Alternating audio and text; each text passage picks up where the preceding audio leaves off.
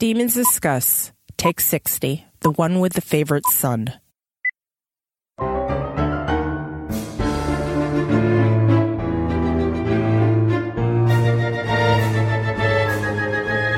Welcome to Demons Discuss, the unofficial podcast about the All Souls universe and the topics that orbit it. We are your hosts, Angela, Jean, and Valerie. I'm Valerie, and with me is Angela and Jean. Hello.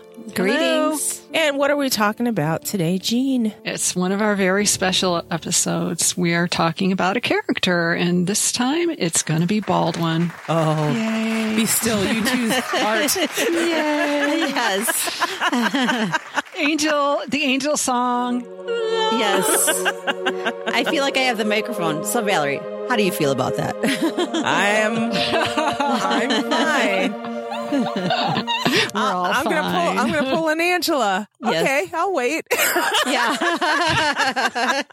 You can temper us. Although Yes. I'm very even keeled today. So as I said to Jean when I was partying with her at Chicago O'Hare after our Wales/UK trip, do not mistake my unenthusiasm for apathy. I'm just very even keeled today. Okay. I mean, I like the guy. He's all right, but is he my honey boo boo? No. But I get it, and I am happy, and this is why I am the one that did this. I am the one that suggested that Take 60. You just wanted to get it over with. Like, let's rip the Band-Aid off and get this done. So, audience, if you don't know, now you're going to know. On the 10s, every 10th episode, we do a character outline, and today is going to be Baldwin. So, yay! Angela and Jean, yay! All right. So, here's the part where I say become a patron, because this podcast requires stuff that costs money, and we don't want to do ads. And that's all I got. No toothbrushes, no mattresses, no meals in a box. No mattresses. Oh, me undies, that's a thing. Yeah, underwear. That's not supposed to pinch or bind and breathe with you. Oh my. Yeah. So, Angela, why should people become a patron? Why? Because there are various levels. You get various rewards at those different levels. So starting at $2, you can get our after show, which is produced on our off week. So when it's not the public show, you get the after show, and that's for patrons only. $2. $2. We also have $1 an episode. Yes. A quarterly drawing for all patrons. So regardless of the reward level, you get entered into a quarterly drawing. You can win a prize of our choosing. And we draw that right on the show. Yes. So you get to hear us bumble through. Drum roll, number. Oh my God, we're lost. Ditch. But there's various swag at all the different levels. So the higher you go, the better it gets. And of course, our appreciation is for all levels of patrons. So if you're interested in becoming a patron, go to patreon.com/demonsdiscuss. And let's just dive into our Baldwin talk. So I hand the microphones over to you two, and I will chime in when I feel I need to. So go ahead. Go for it. I have to say, in The Discovery of Witches, I was smitten. I was infatuated with Matthew. And then I didn't know he had an older brother that I would immediately ditch Matthew for. I mean, Matthew's, of course, has an honorary place in my heart. But his description from the moment that he was stomping on the floor at Satur, and his description of Made in Roman Times and the whole kit and caboodle, I was like, this is my guy. I had a affinity for him immediately. Here's what got me. I'm like, I called Baldwin. He's better at this than you are. I'm like, I want this guy. Yes. You didn't even know you wanted him. And then he busts through the door. I'm like, when Isabel goes, he's better at this than you are. I'm like, oh, thank you, God. Thank you. My prayers are answered. Someone clean up the mess. It's true. At this time, you were both seriously in love with Matthew. Yeah. And I was just warming up to him at this point. Here comes the fucking ginger. Hello. Yes, yes. Hot ginger vampire was born in their heads. Yes. Yep. Well, yep. I blame Michael Fassbender for that too. But Yeah, absolutely. That GQ cover was not long after I first read about Baldwin. Like, yep, that's him. yeah, and that Hollywood Reporter photo layout with the spooky candles for October. Mm-hmm. All right. So explain to our audience who may not understand why we're bringing up Michael Fassbender at this point. Because this started 8 years ago? Almost 8. When- Yeah. Yeah, 8 years ago when it wasn't even fantasy casting. Yeah. Because there was no thought of ever there being a show. Yes. There was a option for a movie by Warner Brothers at this point. And that's Not even. Not even? No. Not even. Oh, okay. Right. This was right around the time Sun came out because I don't think she announced the option. The until option was at after. the end of Discovery of Witches. Yeah. I think there was an option. It just hadn't expired yet. So David Auburn was doing the screenplay, I think, at that moment. Yes. So it was just kind of a twinkle in someone's eye that was fading out at this point, but we didn't know it. Yeah. We didn't know it was fading out. As far as we knew, the 47 movie drafts was were happening. going to get thrown in the incinerator. Yeah. Yeah. So we didn't hear a whole lot about it, but it didn't stop the fantasy casting in our heads. And tell me why you came about Michael Fassbender. I mean, just the GQ cover, was it for me? you? Yes. It was. I feel like I'm interviewing you guys. It was for me. It's weird. It was the voice first. The voice. Okay. Yeah, because it's like when Baldwin starts talking in the book, I kept hearing Fassbender's voice in my head, and then the X-Men when he comes in and does the German and the French and everything else. And the first one, I'm like, yeah, definitely. Yeah, this guy. And just even in X-Men, Magneto or Eric is very Baldwin, and Charles Xavier is very Matthew. Oh, so true. You're right. especially in the first one that Kenneth Branagh directed. Yes, for sure. Yeah, so we were cross-pollinating in our heads as we're reading chapter 30. So there's that. I will put that video that we did way back then that you did, Jean, in the show notes. The music's good. The music's great. Very good. I don't know if that one's still up. Or did it get a takedown notice? No, it didn't. No, it's still hanging out. Okay. I'll put a link so you guys Tristan, can see. We love you too. Oh yeah. Yes. We'll get to TV. We'll get to Well, I know. I just don't want. He's not going to cry. Hurt. I don't think. No, he'll burn our shirt. That would be bad. Oh my goodness! All right, so when he stopped in the scene and just like busted in, and you were like, "Oh, who's this guy?" Right? Hello. Yes. Hey, baby. There goes the eyebrows. Hey, baby. Angela, Yes. I wanted to ask you particularly because you bring it up every time Baldwin comes up when he does his speech. Oh, yes. To Matthew. Knights of Lazarus, that it's laced with all the, several important events throughout time that the Knights of Lazarus has been in. And I always bring up when Isabeau tries to tell him something and he's like, "Thank you for the history lesson, Isabeau." And so that's all in the same scene. But yes, it just outlines all the important things that Philippe has been having his hands in and maneuvering throughout time. And he's had the Knights of Lazarus along for the ride. And Jean, Yes? certain things that you're in love with, like besides the opening and everything. Tell me the things. Oh, the Gambit speech. Yes. In 32. Yeah. Don't wait your turn like a good girl. Right. It's so tactician. I mean, I am drawn to just the impatience of him. I mean, the eye rolling that I imagine. Yes, the frustration. I feel you. I see you, Baldwin.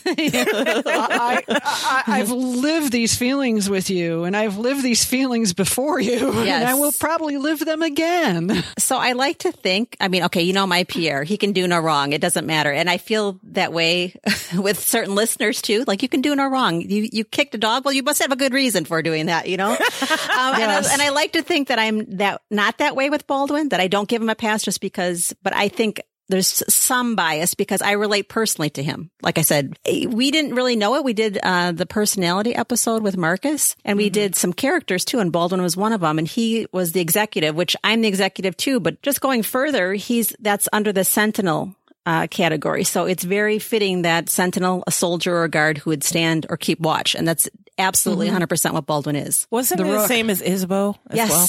Yes. So, Which is probably why they get along like oil and water. yeah. Right. Because they both looking to fix things and I mean, they might have different ideas and clash. I think a lot of times I am Baldwin. I just am. So I don't know if that's Probably a function of your career. I think so. It's like I don't have time to fuck around. Let's, you know. And you've got young, dumb pilots who need some heads knocked together. Well, the thing I admire about Baldwin is his thing is he's very unemotional when he comes to making decisions, Right. only because he has to be. And with my background, when I make decisions at work, it's for life or limb. This is a decision. I don't care how you feel about it. I don't care if you think your way is going to be better, but I'm going to stick to this way because I know it works and you have to listen to me. Right. And cut the bullshit. And that's it. I mean, I think I am Baldwin, especially at work. So I would say the same for myself. I would say I'm similar to Baldwin in that way. But also I at work, I deal with a lot of personalities and they're a lot like Baldwin. So when I found out he was in the financial industry, I'm like, oh my gosh, this is, great. And there's just so many personalities to maneuver and navigate. And he's one of them. So as much as I think I'm similar to him, I also think that I'm the type of person that manages that kind of personality too. yes, I manage a lot of wannabe Baldwins. Yes. They're not there yet. They're not there yet. And so when you have a whole bunch of people trying to prove themselves and, oh, I've got the idea. I've got the solution to this. And no, you don't. That's a bad idea. And this is why, Yeah. So yeah, I agree with you in that way too. And Gina, as a lawyer, I'm sure the same for you. Yes. No, but I'm more Philippe. I have to be diplomatic, even since the person writing the check is the one I'm calling a dumbass. Yeah. Which, in building on what Angela said, when we did the character Myers-Briggs, both Philippe and I are the diplomats. Yes. And I think that's probably a reason why I can relate to Baldwin and why I just like Philippe. I just really like the guy. He knows himself. He is in many ways very predictable. He's loyal to a fault and he doesn't put up with shit. He can be the one to like knock heads together so I can do my job. Yes. Right. And I don't care how you feel And it's about a it. blessing. I love the fact that he's like, I don't care how you feel about it. Yeah. Those emotions are going to flitter away. But for now, we need to do this to get it done. And that's what I appreciated in the Book of Life about him. He's like, you keep letting your emotions get in the way. We have to do this. It reminds me of Judge Judy when someone's like, well, I feel, she's like, you feel? I don't care what you feel. Go talk to Dr. Phil what you feel. What do you think? Yeah. Yes, exactly. Yeah, there's not a lot of room for feelings, and that's just the nature of it. Well, in to build on that whole Book of Life scene that everybody loses their mind over In the beginning, yes. Oh, yes. in the beginning, I think that's because he blows up like that because he's feeling. It's True. like it's that one time that it's not so totally tamped down and he's not ice cold. He's just like, are you kidding me? Yeah. That's true. And if Baldwin and I are alike, whenever that happens to me, which is on a rare occasion, I feel like, see, my emotions betrayed me. I knew it. So and then I kick myself for acting emotionally. So I don't know how he felt afterwards. But yes, I think you're 100% right that he acted on emotions, hearing the blood song and being kept in the dark all this Being time while left they were in out the of- past. Yeah, totally Yes. kept in the dark. Kept in the dark, and for a whole he knew that Diana put a spell, on and then we find out that he almost lost his head. Yeah. I wonder if that was, and that showed up in the TV show, and I wonder if that was the plan all along when Deb was writing her books, because we never got to know that part. No. What he was facing in the congregation. We weren't privy to that. Now, was that amped up for TV? Maybe. Could be, maybe not. But on the other hand, he was juggling all that bullshit we saw on TV with Peter. And I'd like to say he dropped a lot more F-bombs than he did. Yeah. Yeah. And it's very ambiguous in Shadow of Night when they say, oh, and Baldwin flitted in and out of said tour. It's like, well, was that like for Taco Tuesday or was he like coming in to demand answers? I mean, Taco Tuesday and Sep Tour. Was that his bi-weekly. All right, what the fuck are you up to this time? Right, which now I'm more inclined to think that after I saw him almost lose his head. No Taco Tuesday for Baldwin. Yeah. And I like that in Times Convert, we get to see some chinks in his armor, especially when it comes to his niece. Yes. Mm-hmm. Oh, yes. That was really cool. I'm like, oh, you do have a heart. Look at that. Just because he won't talk to Diana about his feelings doesn't mean he doesn't have them. Yeah, that's true. As Deb was kind enough to advise me of. Yes, she did. Yes. Yeah, I was just cheering about the fact he had feelings. I'll tell you the truth. Yay, she admitted it. She does say, though, he holds his cards very close to his chest. Mm-hmm. And so, Jean, you just made the excellent point of that was him showing his emotions. And the fact that he holds it in, just boom. Yeah. It probably was like, get the fuck up. What the hell's going on here? Yeah. And if you put yourself in his shoes from an emotional standpoint, I definitely see why he did what he did. Then, to think about it even a little bit more, the fact that Matthew didn't react tells me, as we're sitting here talking about this right now, that he's seen this before.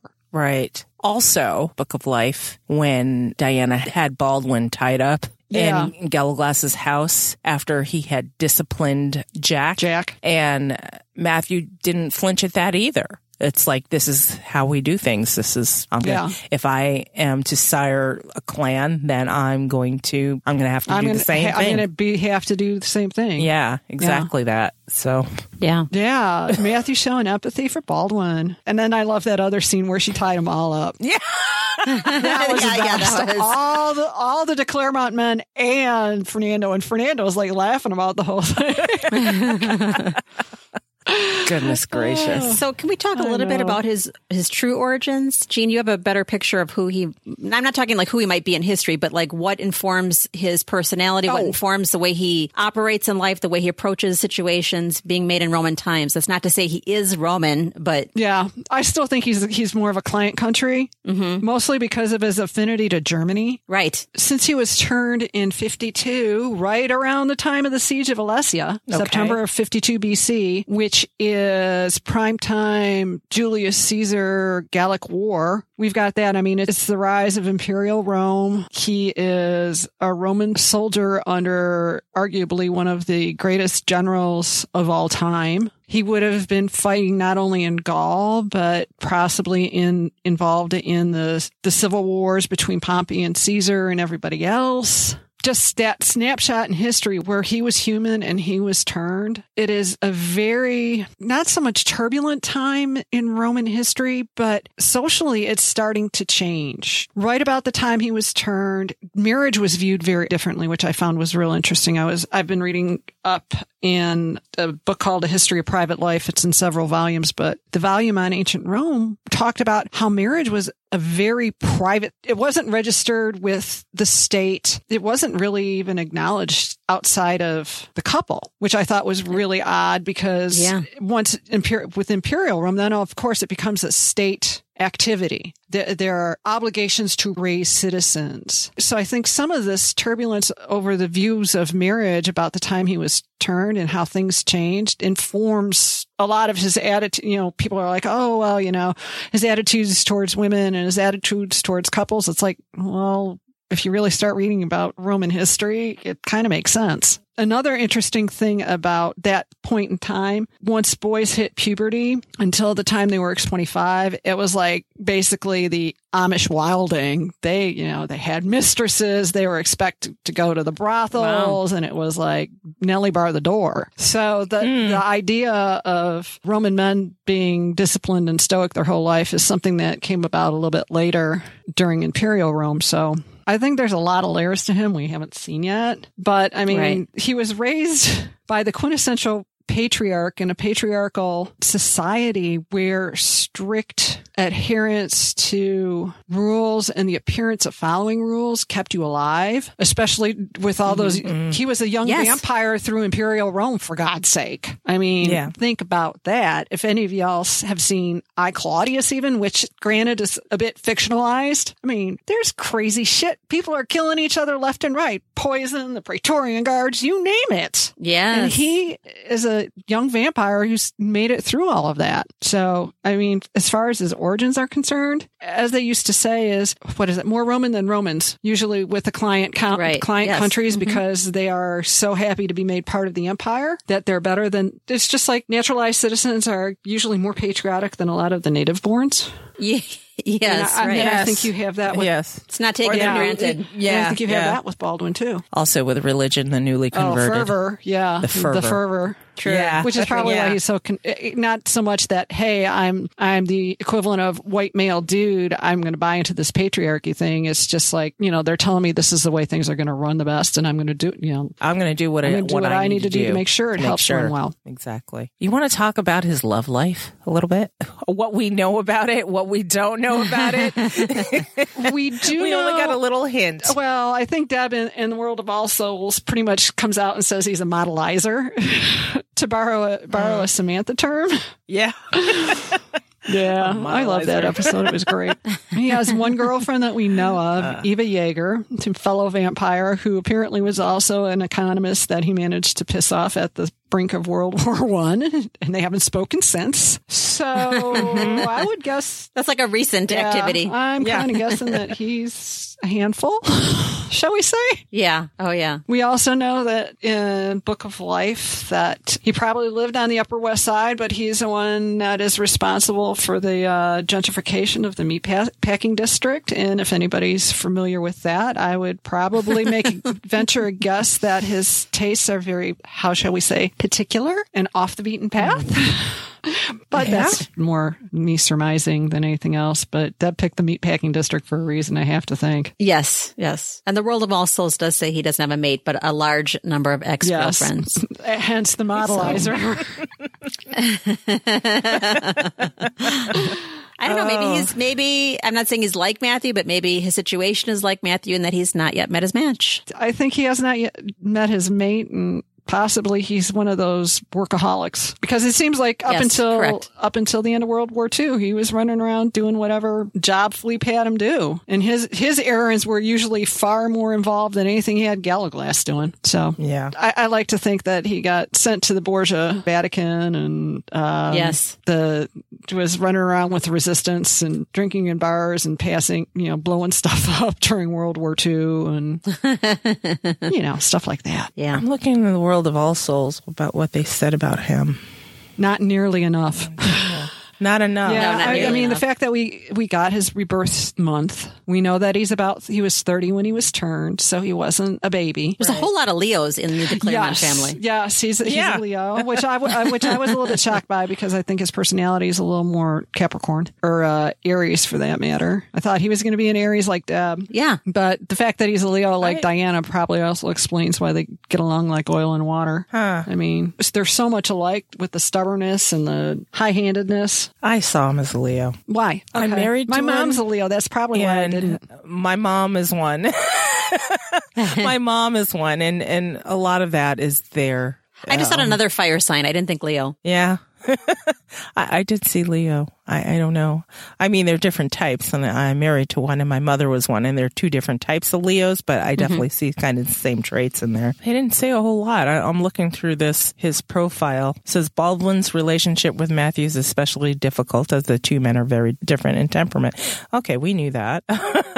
Baldwin is impatient with Matthew's intellectual side and wishes he would just give up the scientific work and be the lethal killer that is so useful to have in the family. He openly disapproves of Matthew's taste in friends, especially his stepbrother's propensity to befriend demons and share family secrets with them. Which kind of doesn't make sense considering Baldwin seems fairly friendly with Hamish. Maybe that's after the fact. Maybe that's while Matthew and Diana were gone. Yeah. I don't know. I don't know if they were friendly before or maybe it was just after. Because what choice did Baldwin really have? Well, I think they found common ground in the financial markets. Yeah, this is true. Baldwin definitely doesn't like Matthew's relationship with Diana. Given. Right. Though oddly, Baldwin does not disapprove of the witch herself. And that's what it says in the World of All Souls. I can see that. I mean, and I think the TV show did a fairly good job of showing that. Yeah. They're very much alike in the fact that both Baldwin and Diana are very stubborn and have their own sense of ideas. And if they clash, so be it. And it's the same with Isabeau, too. So, well, I had the there's theory that. I think part of is they were more in competition for Philippe's attention than Isabel was happy. I can see that. It says Baldwin was originally born in the Roman Empire and became a soldier in the vast Roman army.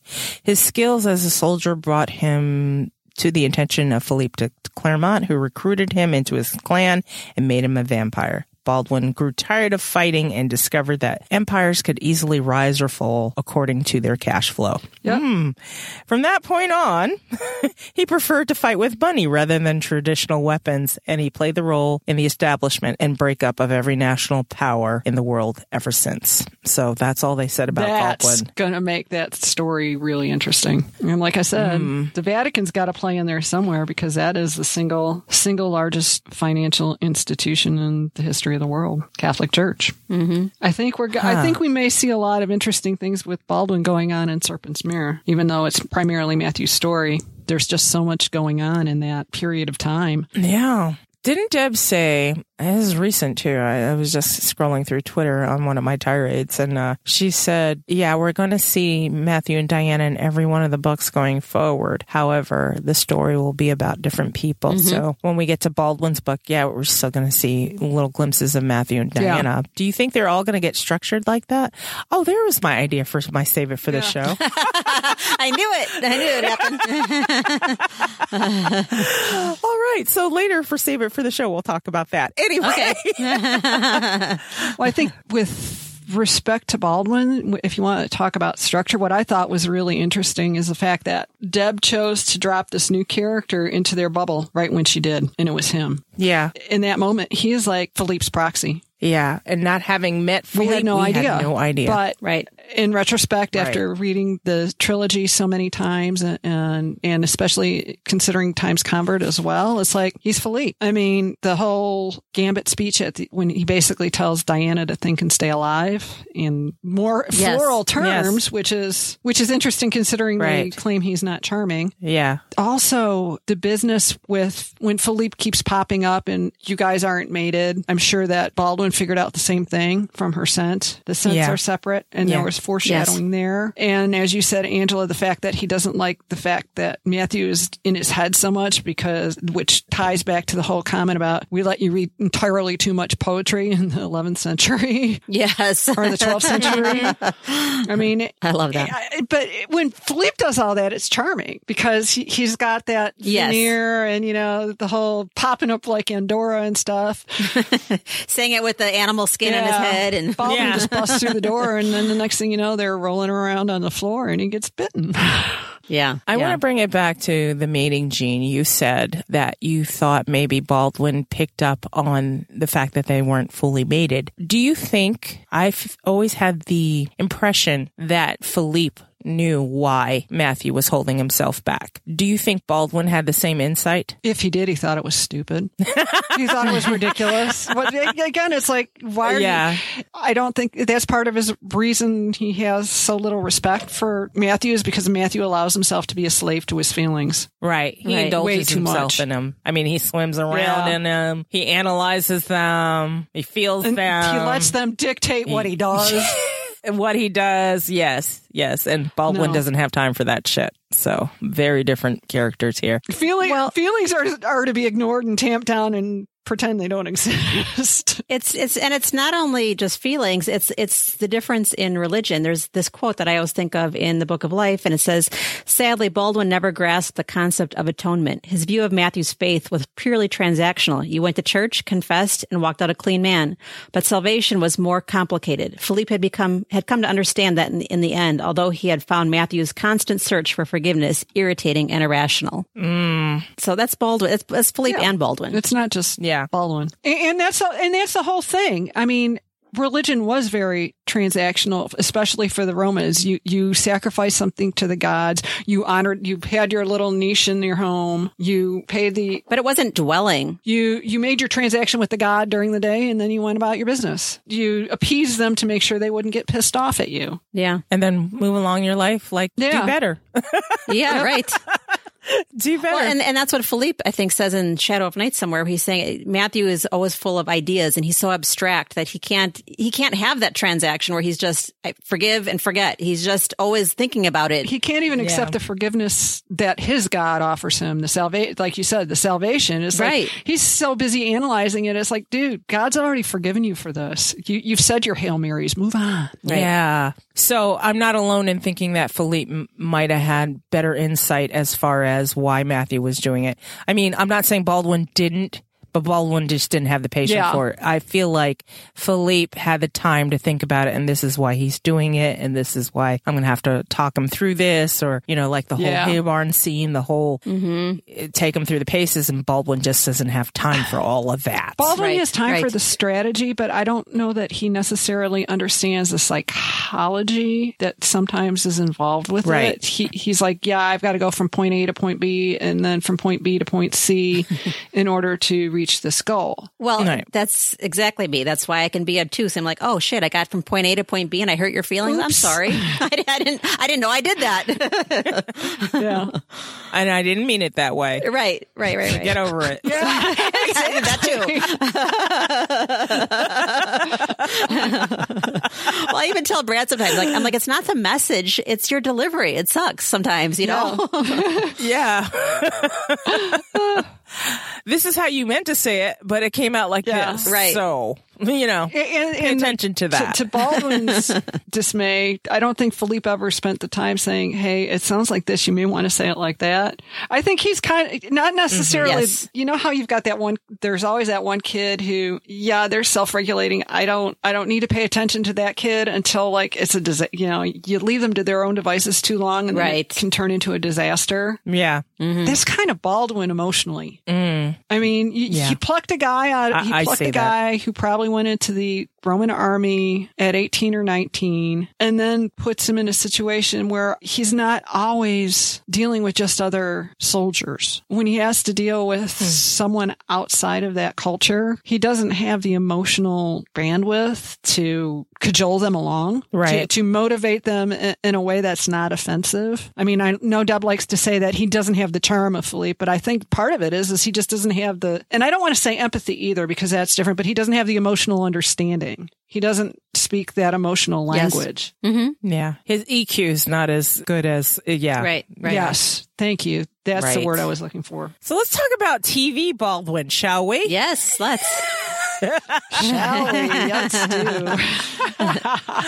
He pleasantly surprised me because when I first saw his picture, and I know we've discussed this before, that was an unfortunate first shot we got of him. I know. That photographer had an idea that they shot him looking upward, and that's not a good angle for anybody. Trying to make him look imposing, and it's like, oh man, no. And I think they tried to use suits to make him look bulkier than he is, which really did him a disservice because, as we saw at the con, they should have just left it alone. So my initial impression of Tristan Gravel was, it was just like, I'm like, that's Baldwin? Really? Not how I pictured him. But it was a bad picture, but boy. But when he opened his mouth. He proved me wrong. When he opened his mouth, Yeah. being God. totally wrong. Well, now you can look at that Like, picture you and you're got like, that- okay, that was unfortunate Yeah. angle, but Yeah. you know how he is in action, so you can appreciate it now. Yes. Oh yeah, yeah. He's very Richard Burton-esque Oh, in some yeah. ways. Wow. Yeah. I mean, just in his demeanor as Baldwin and his physical presence. I mean, he's got a lot of Yes. physical presence. Definitely. And what's so funny is you can literally see him trying to make himself smaller in some of the scenes with Matthew and some of the scenes in the congregation that actually makes it work even better, because I think Baldwin as a character is a sandbagger, and I think Tristan picked up on that. He's the kind that'll lay in the weeds and let people underestimate. And you Yes. know what? And he's very expressive, just like Teresa Palmer in his face. Because when he was sitting there in the congregation and he was like trying to steer the conversation to Satu and what Satu had done versus, you know, what was going on in his Yes. house, you could see that all portrayed Yeah. in his face. Like, oh shit, I got away with this. You can see the happy dance We're in his really going to talk eyes. about Satu now and what she did. Never mind what's going on at my house, you know. So I thought that was great. He's really expressive. He's really good. Whoever briefed him on the character, or however he briefed on that character, Yes. kudos. From the moment we saw the trailer, and he unlocks the congregation doors and gives that look. Yes. Yes. and smacked Yes. the door And just looked open. around like, I'm home. That's where I got that Richard Burton kind of. You're in my house now. He explodes into the room kind of thing, and I was just like, his energy. Yes. You're in He's my house excellent. now. That's the impression. All of you are Yes. in my house. Say what you got to say and get out. Yeah. You too, Gerbert, fuck off.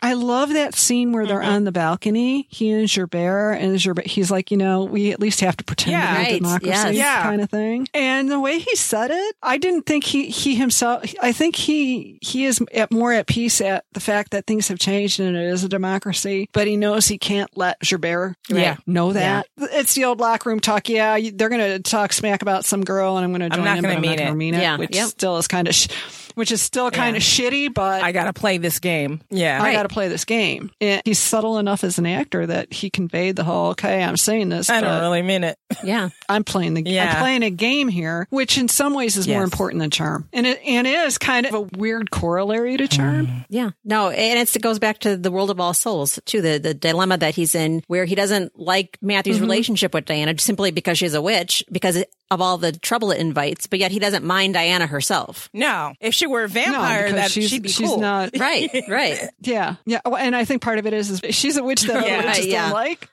Which makes her okay in his book. I think he was more disturbed Because- about what Diana is bringing to the family. In this family, he has to defend. Right. Well, the one thing that I noticed in redoing chapter 30 for this most recent read along too, which really fascinated me, is there's a paragraph in there as Matthew is talking to Sarah and Emily on the phone where he's really listening intently to the conversation. And there's something that was said about the spellbinding that caught his attention. I mean, he's listening intently to all of it, but then it's like within a sentence or two, Debs showed that something was said that flipped his switch. And I want to know I'm dying to know what was said and what switch was flipped, because I think that informs everything that went on with him when the time walking went on, which hopefully we see some of. Well, we will see some Now of it. I'm intensely curious. So now I'm going to go look in the book. Keep talking. I'm searching. And it was just this one passage that caught my eye, and I'm like, but never really got much of a chance to Right. talk about it. Well, it's interesting how the TV show now brings new perspectives to the book. I mean, I'm not just talking about filling in the gap, but you're like, oh, he Yeah. said it this way in the book. I wonder if he meant it this way now. Yeah. Right. So it wasn't chapter 30, was it? It was chapter 30. Yes. Okay. Yes. Caller family asked them. As soon as Diana told me she's spending time with a vampire, I wondered if... As Baldwin listened, he narrowed his eyes at Isabel. Her questions, though maddening, had been most illuminating. He uncrossed his arms and reached into his pocket for his phone. He turned away, dialed, and murmured something into it.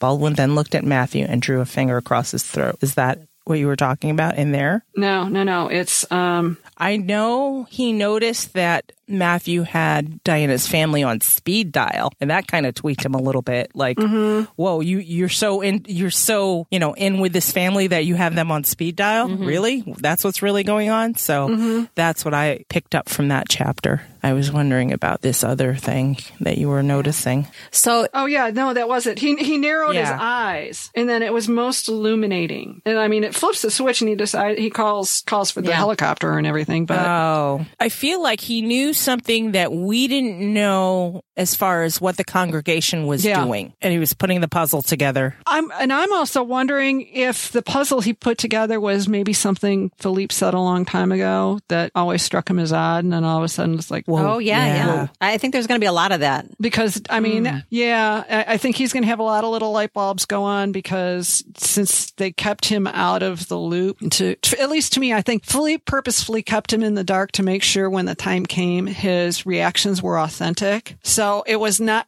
just plausible deniability. It was, no, you really have to like freak out because you're so predictable. I need you to go through all of the predictable reactions. And the best way to guarantee that is to just not tell you anything and let you react because you react like clockwork. Yeah. So who do you think on Baldwin's phone in his contacts is the what now?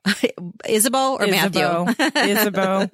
I think Isabeau's number one. Isabeau. Because I don't think he would be getting calls from Matthew on the regular. Maybe That's true. Isabeau, definitely. Yeah. Now, since Times Convert and since Deb's tweet the other day. Which one? She made the tweet the other day about Matthew doing something really surprising, and then she gave somebody a hint at the signing that night. Basically, it was like he was stopping to take advice from somebody, from someone. Like, I didn't expect him to. So to me, it's like, I think it's Baldwin. We've already seen Matthew seek out Hamish for advice. So I don't think that would be shocking. But based on the way things had kind of spun out with the whole, hey, let's go for a ride for old time's sake. And he got him out of the house so everybody could cool down. I think what's going on in this new book is they found a bridge somehow. And they're not best buddies, but their relationship is growing into something. I don't want to see them at odds all the time. I mean, I like that they're different, but I don't want to see them. Yeah, it's exhausting. It's exhausting. Exactly. And it puts the fandom to some degree at odds.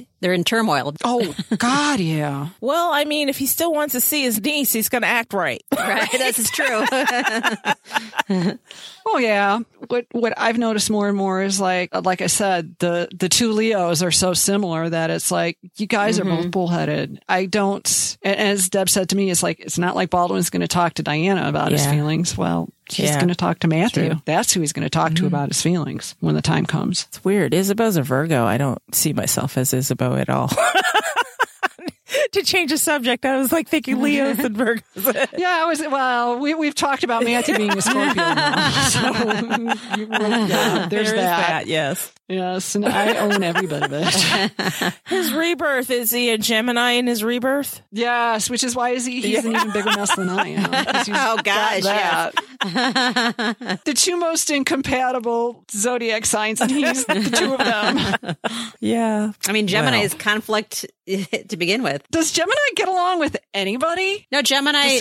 If there's a discusser, I think Gemini is compatible with Libra, actually. That makes sense because a Libra kind of makes sense. Yeah, finds a balance no matter what side Gemini's on that day. Right. I can see that. And Gemini's going to be on all sides. Like, I can see that. Oh yeah, I can see that too. Oh yeah. Turn around again. Oh yeah. I only say this because my sister's a Gemini, and I just she's very Gemini, and I'm very Virgo, so that's just very interesting. Yeah. Wow. And one more thing I just glanced down, and as far as that passage we were just talking about with the spellbinding where things click, and then right after that, he is like in total Philippe mode with Matthew. Stop and think. Calm down and think. You need to be smart about this. Yes. He can see where this is going. He's seen this movie before. Yeah. Oh, yeah. He's like, I'm channeling Dad because this is the only thing you're going to listen to. This is when you grab that now. kid by the collar. No, this way. Look this way. Yes. This is where we're going. Yes. Yeah. So anything else that you can think of on Baldwin before we wrap this up and go on?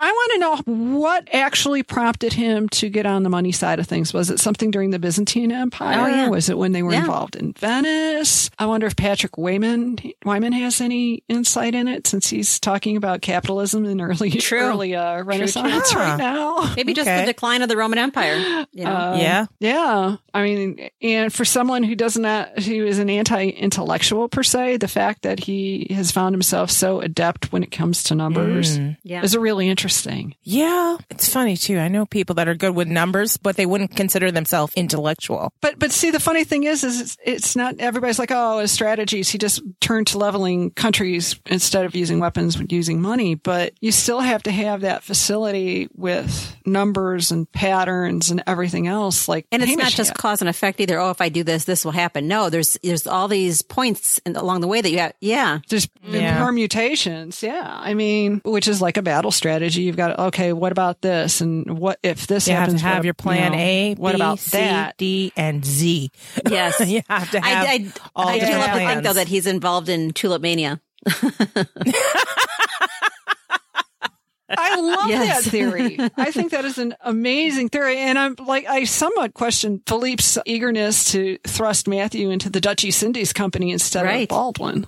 Angela, do you have any last ideas on Baldwin? No, not ideas. Just, I can't wait till we get to the Book of Life to really closely examine his role. The one that comes to mind is always his opener, which everyone detests. Right. When I get to the last part where he actually is involved in the saving of Matthew and how he propels Diana. And we get to see more of that than we did in Discovery of Witches, how they executed the rescue for Diana, and we get to see a more intricate look into how he plans things when they're executing the search for Matthew. Don't fuck with me, Peter.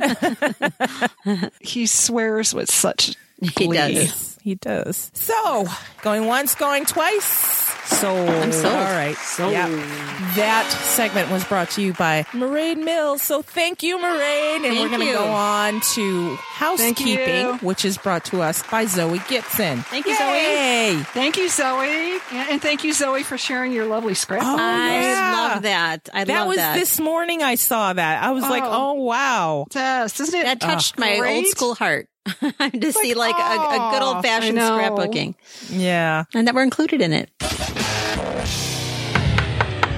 Housekeeping. We have a voicemail from Chloe. Hi, demons. Just thought I would call in about casting because I haven't done this before. So fuck it. This is going to sound terrible, but I was only ever interested in who they'd cast as Philippe because the other characters never seemed that important to me. Philippe was the most interesting and important character that we meet. As long as he was right, I would be fine with the rest of the casting. When my mum and I opened up our phones to see the casting, we were thrilled to see Stephen Cree. Not only was he fantastic in Outlander, but also in Mother, Father, Son, which you all need to watch. I have faith that it will all work out beautifully, because it did the first time. When I thought about who could play Benjamin, the actor Mads Mikkelsen came to mind because he so brilliantly portrays Dr. Hannibal Lecter in the television adaptation with the right mixture of menace and charm. I would love to meet everyone. Maybe one day the con will follow Gallaglass and make Down Under so I can meet all of you. Travelling halfway across the world is hard for Aussies, especially students. I'm looking forward to finishing Shadow of Night and starting Book of Life. Also, because of the emoji contest, I might just get a Twitter account. Okay, hope to talk to you again. Your Vampire Down Under, Chloe. Thank you, Chloe. Oh, great. I love it. Thank you, Chloe. It's great to hear her voice after all these letters that we've been getting. So good to put a voice to the words. Yeah. To it. Yes. I agree. I had faith in the casting because it worked out the first time. So. Yeah. And I don't want to have angst over that. No. No. And well, we got our wildest it dream exceeded my Philippe, expectations. So. And I'm finding out that works. Keep your expectations low and you're never disappointed. Never disappointed. That's right. So by the time we get to season 3, we'll be like, we don't care. Yeah. Season 3 is all about Fernando. Oh, yes. Yeah. True. I have to tamp that down. Yippers. It's not going to be Idris. We know that. Stop it. My heart. Oh, Angela, what do you have for us? I have a 5-star review on Apple Podcasts. Yay! I feel rejuvenated, and now I have a burst of energy. Okay. The title is just Love with an exclamation point. Oh, it comes God. from Maja's Wish. By the way, these little monikers that are on Apple Podcasts and Tumblr, they're just so creative and inventive. I am a schlub when it would come to that. I'd be like, yeah, I'm Angela. Yeah, exactly. Angela H. How creative. Yeah. Anyways, he says, I just love you demons. I'm always laughing while listening, and I appreciate the deep discussion. I was in love with these books, then the TV show, but listening to you made me love the story even more. So insightful and thoughtful. Keep it up, ladies, and I will keep on listening. Oh. Thank you. Just because you said so that, we're going to much. keep it up. How's that? Yay! Yep. Yippers. Thank you. That's Yes. awesome. Thank you. Thank you more my thankful gosh, than I'll yes. ever know. I'm not fading like Marty So McFly. thankful. That's gas in our tanks. When you guys leave reviews like that, that is gas in our tanks. Of course, we like the Yeah. ratings when you just click the stars, but when you take the time to write a little letter, we love it. I mean, Ugh, it means so much. I know it's self-indulgent, but give us this, okay? Jeez, we need this. We need to keep going. Yes. There Yes. was a clip. It was Ed Norton doing an interview the other day, and he said he still has imposter syndrome when he walks on a set. He's like, they're going to find out that I'm really not this great actor, or someone's going to, fire me. And I feel like when we get these reviews, like I do have imposter syndrome to some degree, because I'm like, oh my gosh, they really do like us. What are they listening to? This sounds really great. And I need after to, 3 add it years to of my doing this, you podcast would addict. think that would be like all in our head, like, oh yeah, we know we're the shit. No, no. Half the time we're like, oh God, and especially through editing, I'm like, man, this is messy. And then I'm like, well, fuck it, it's going out like that. And you guys appreciate that, and that's so awesome. Yeah, and that's why it means a lot to us. we don't have to pretend to be somebody else to sound. I don't know. I know I've said this before in another episode. I listen to other podcasts and I'm like, wow, they sound so great and put together. Oh my God, our shit is shit. We're shit. Oh. But you send these reviews and it's like, no, you do like me. Like Sally Field, you really like me. Yes, exactly. So that's awesome. All right. So let's go on to save it for the show. And the girls don't know what the subject is, so I'm going to surprise them. I like it when you do that. All right. This episode, Save It for the Show, is brought to us by Cynthia Polk. Thank you, Cynthia. Thank you, Cynthia. Thank you, Cynthia. Save it for the show. Save it for the show. Guys, save it for the show. All right. So the topic is future books, including the Purple Notebook. Predictions. What do you think? Go.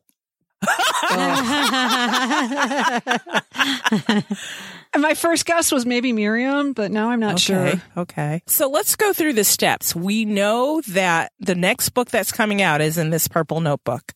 By the way, I'm going to put the link up for the Purple Notebook so you guys can guess, because at the end of it, we're going to go through them and take a drawing. We're going to do our thing. Yeah.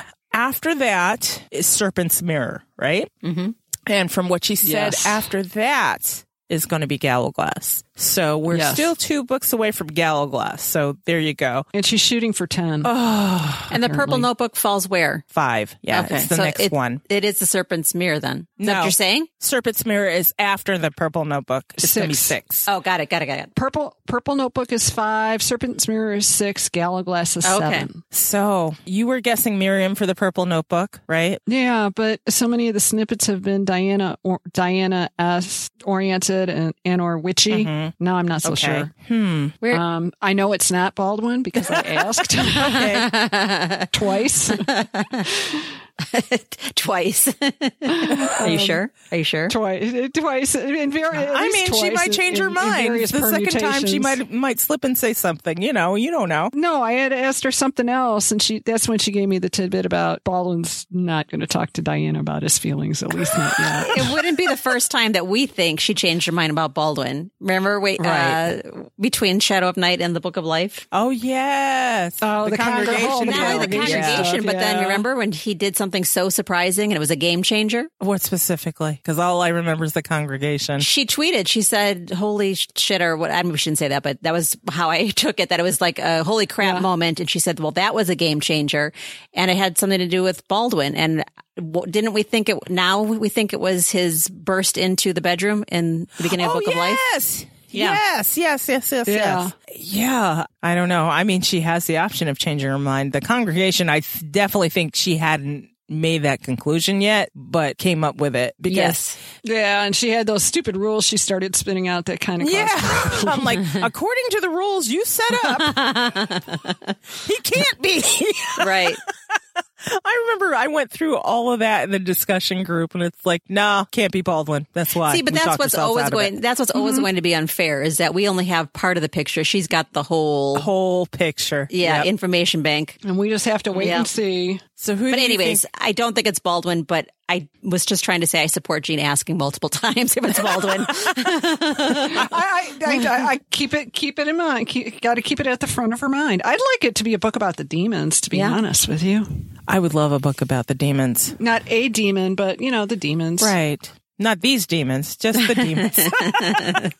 I would love a central demon to focus on, like maybe Agatha, since I'm such a fan now. Mm-hmm. And she can bring us through the world of the demons. I would love that because I feel like they don't get a lot of focus. And No. And I mean, look at Times Convert. Yeah. We get Marat. yeah. Really? Right. No. That's our demon? Yeah. I mean, Agatha shows up at Septor. Basically, she's Sarah's right-hand girl now, so we Yeah. don't get a whole lot of insight into her. Yeah, with some parenting advice now and again. And I would love to know her background. She had Nathaniel. Who'd she have Nathaniel with? I would love to know her whole story. That would be awesome. The inadvertent treatment of demons and the exclusion just perpetuates, and not on purpose. Yes. No, not on purpose. No. Especially in the conclusion of the Book of Life. They were the whole story. Yes. The whole reason why Diana and Matthew can have children is because they have demon DNA. Spoiler alert. Yes. Oh, yeah. So, spoiler. Yeah, sorry. Bye, guys. Sorry. Or the Canadian sorry. Yes. Well, Yeah. I would love to see that. Well, since Deb had that whole scene where she was going to the magical version of Michael's, apparently she had to conjure up a super extra unusual spell. And I'm just wondering what kind of spell would she be conjuring and for whom? Because I think that would kind of be a clue as to who the book's about. Yeah. She hasn't given a hint on publishing date on the Purple Notebook yet, has she? No, nothing. Nope.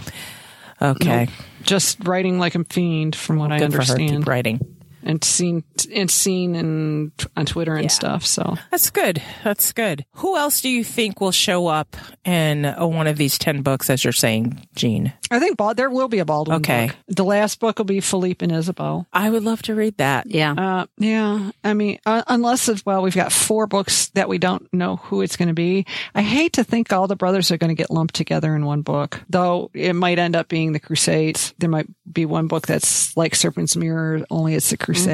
I wouldn't mind that. I wouldn't know. mind that because we don't have a whole lot of background. I mean, we know some things about Godfrey and Hugh. Right. I would love Yeah. one of the girls. Oh God, I want Freya. Yeah. I'm interested in either. And Yeah. any of them.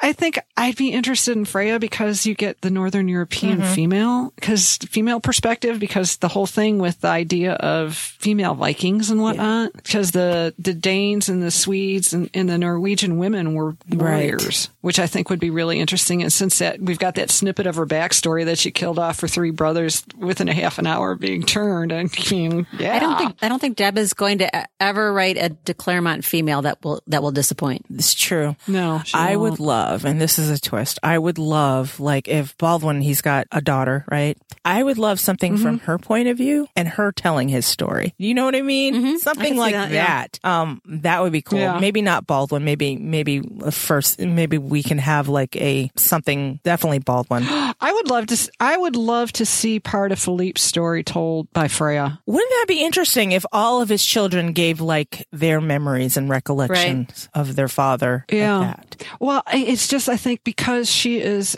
bisexual and she's so queer. But by that I mean she's androgynous. Yeah. She's so other all the way through history, you know, the first female cop and all this stuff, he was probably pulling his It's just hair a out funny word. It just makes me the laugh. whole time. No, I see what you're saying. Like fluid, truly. Yes. Yeah, she's truly fluid, and it's like I'm sure she probably made him almost as crazy as Hugh did, because he was always fascinated by Hugh because he couldn't figure him out. True. From Fernando's tales, I'm pretty sure Hugh couldn't figure himself out either.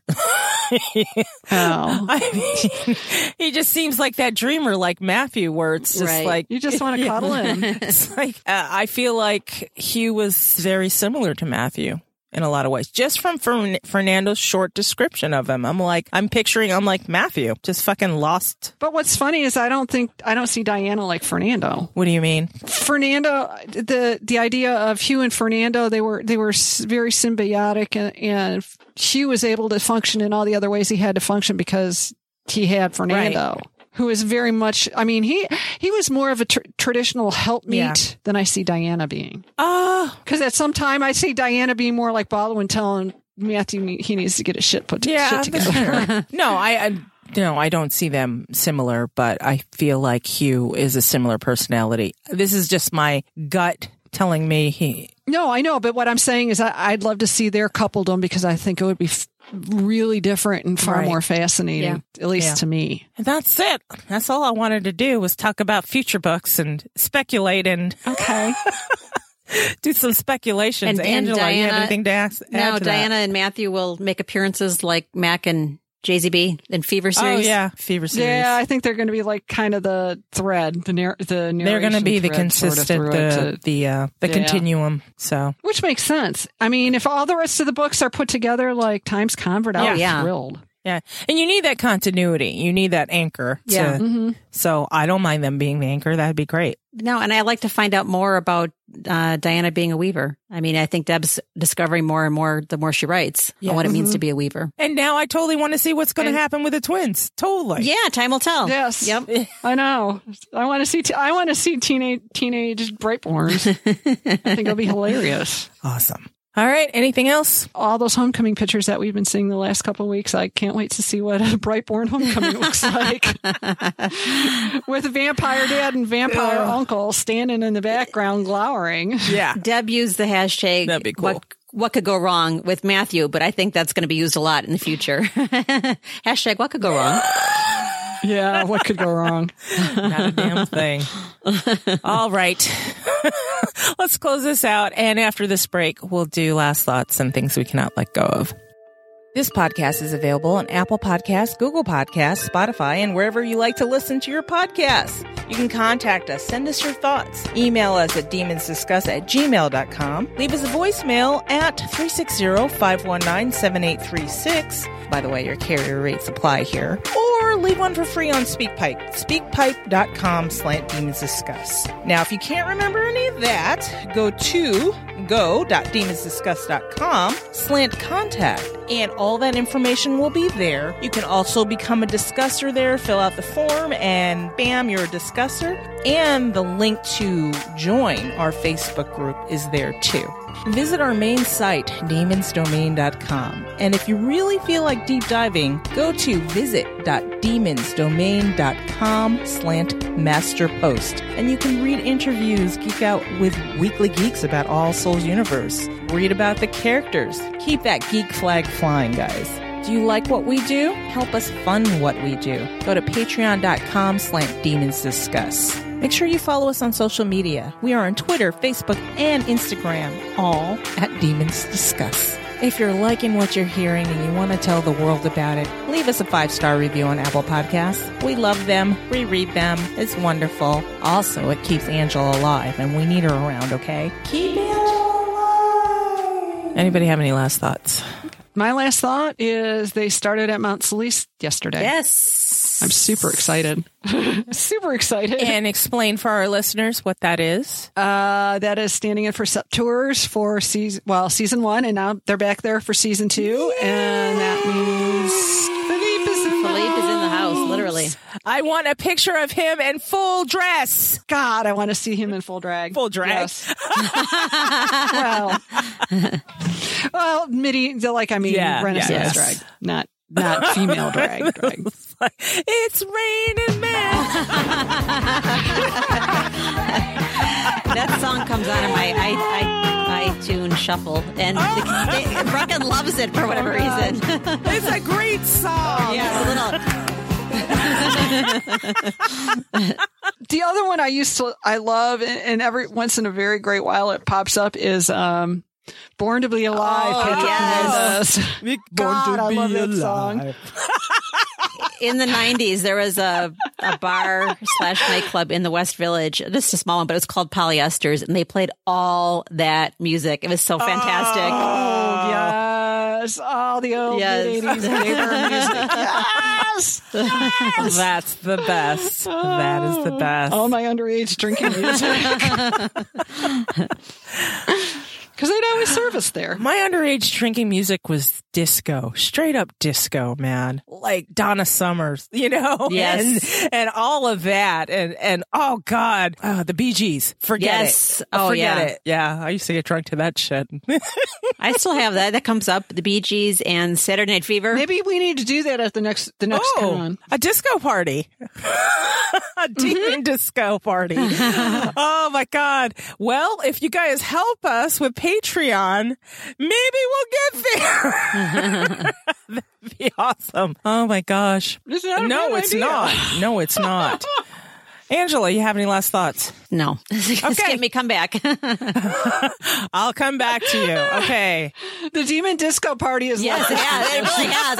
I was like caught thinking about it. It would be great. Yeah, Well, maybe we can do like Now a I've got an combo earworm. disco 80s type of thing, you know. I don't know. We'll think on it. Anyway, let me see here. Yes. My last thought, and then I'll come back to you, Angela. All right. Purple Notebook guesses. I'm going to put the link back in the show notes so you guys can put in your guesses for who Deb is talking about in the Purple Notebook. What character? Yeah, and there'll be a prize involved later. We'll get into that later. But until we get a reveal, we're just guessing at this point. So put your guesses in. I'll allow you to guess maybe 4 or 5 times. I don't care. You can put 5 different guesses in there. I don't care. Fine. As long if one of them's right, then it'll get chosen. So there you go. Let me see here. Support your All Souls artists at the time of this recording. Belia Sim and Corrine Starr, our busy little bees. Corrine just put out that t-shirt. Did you see? Yes. Lovely. So Yes, it's pretty. beautiful. So pretty. I'll put links for purchase of that in the show notes. And whatever Belly is doing at the time, I'll put that in the show notes too. What else can I think of? We're planning our Halloween contest right now, but by the time you guys hear that will be over. Yeah, I've run out. I don't have any last thoughts. I've been off of Facebook a lot, and that saved my sanity a lot because Facebook has been pissing me off, especially lately. Comic Sans. Yeah. Yes. All I have to say is Comic Sans. Facebook has been pissing me off, and it's nothing in particular. It's just Zuckerberg's not learning any fucking lessons and it's pissing me off. So I'm like this close to deleting it, but I can't delete it because my girls are on it. I tried. I did delete it. I did deactivate it. I'm like, oh shit, now I can't talk to them. So mainly I am on there to check in on the groups and talk to these girls on Messenger and occasionally post a funny meme that I see. So yeah, if any of you are friends with me on Facebook and I'm not posting anything, it's not you, it's me and Zuckerberg. Fuck that guy. You're Anyway, back to you, Angela. So I think the last episode we talked about how sparse any publicity is for the second season, any behind the scenes shots and how they're Yes. withholding from us. Yeah. And I have to say, there have been a few times, and I might just get there eventually, where I feel like pushing the small snowball down the hill and having a tweet that might take on a life of its own, asking for some sort of gratification of Yes. behind the scenes information. So a sign of life would yes. be nice. And I mean, we use our social media wisely because we know that we have a large following and we could create a monster. So, but I'm almost getting there, I think. I'm almost getting there to ask for something and asking people to clamor a little bit to Yeah. ask for something. Yeah. Well, I mean, we've been getting a lot of behind the scenes of like Teresa Palmer with But that's Poet it. and pictures. It's like still life things. You know? Yeah, I would love Yeah. to see somebody in period dress besides Gallo Glass and Diana. Yeah. We got a couple glimpses of Matthew, but That was only because we lucked out with the Yeah. paparazzi. Right. yeah, and that's not cool. I'd like something from the studio. I'd like- Official. No. Yes. yes, official things. Yes. Just because we're going to have to wait a little bit longer. I mean, they're talking spring next year. No, they're talking fall of 20. My heart. They're not going to be finished filming until the end of January. Yeah. And then you've got all the post-production, and post-production will probably take even a little bit longer with Cora. Oh my gosh. You guys got to give us something. Something. Come on. I know. This is More killing Ed. us. Some Right, Ed. some Ed. Ed. Well, we got a little Ed, him and Phoebe in the car. We got that picture. Man, I want to see Jacob as Benjamin. I really want to see Tom Hughes. All we got to see is like the back of his Right. head Do you know, though, with when Louisa. did we start really, really getting pictures of them filming? Like the picture of Sarah and Emily by the tree. That was later, but we were getting pictures from when they were filming in Yeah. Oxford. Yes, true. We were getting a lot of stuff when they were filming in Throw us a Oxford. bone, guys. Just something. Please, come on, IJPR. Have pity on us. Crying here. Oh, gosh. Well, See what I mean? don't wanna see This was demon the tears. small snowball that I started down the hill. Well, I mean, if we both get on Messenger and say, do it, just do it. Yeah, just Angela, do it. Do it. do it. All right. Anything else, you guys, before we shut this one down? I don't think so. No? No, I think the snowball is waiting. Ah, okay, awesome. Yeah, that's it. Okay, let's say goodbye, everybody. Bye, everyone. Bye. Goodbye, everybody. Mwah. Demon kiss. We'll talk to you next time. Bye.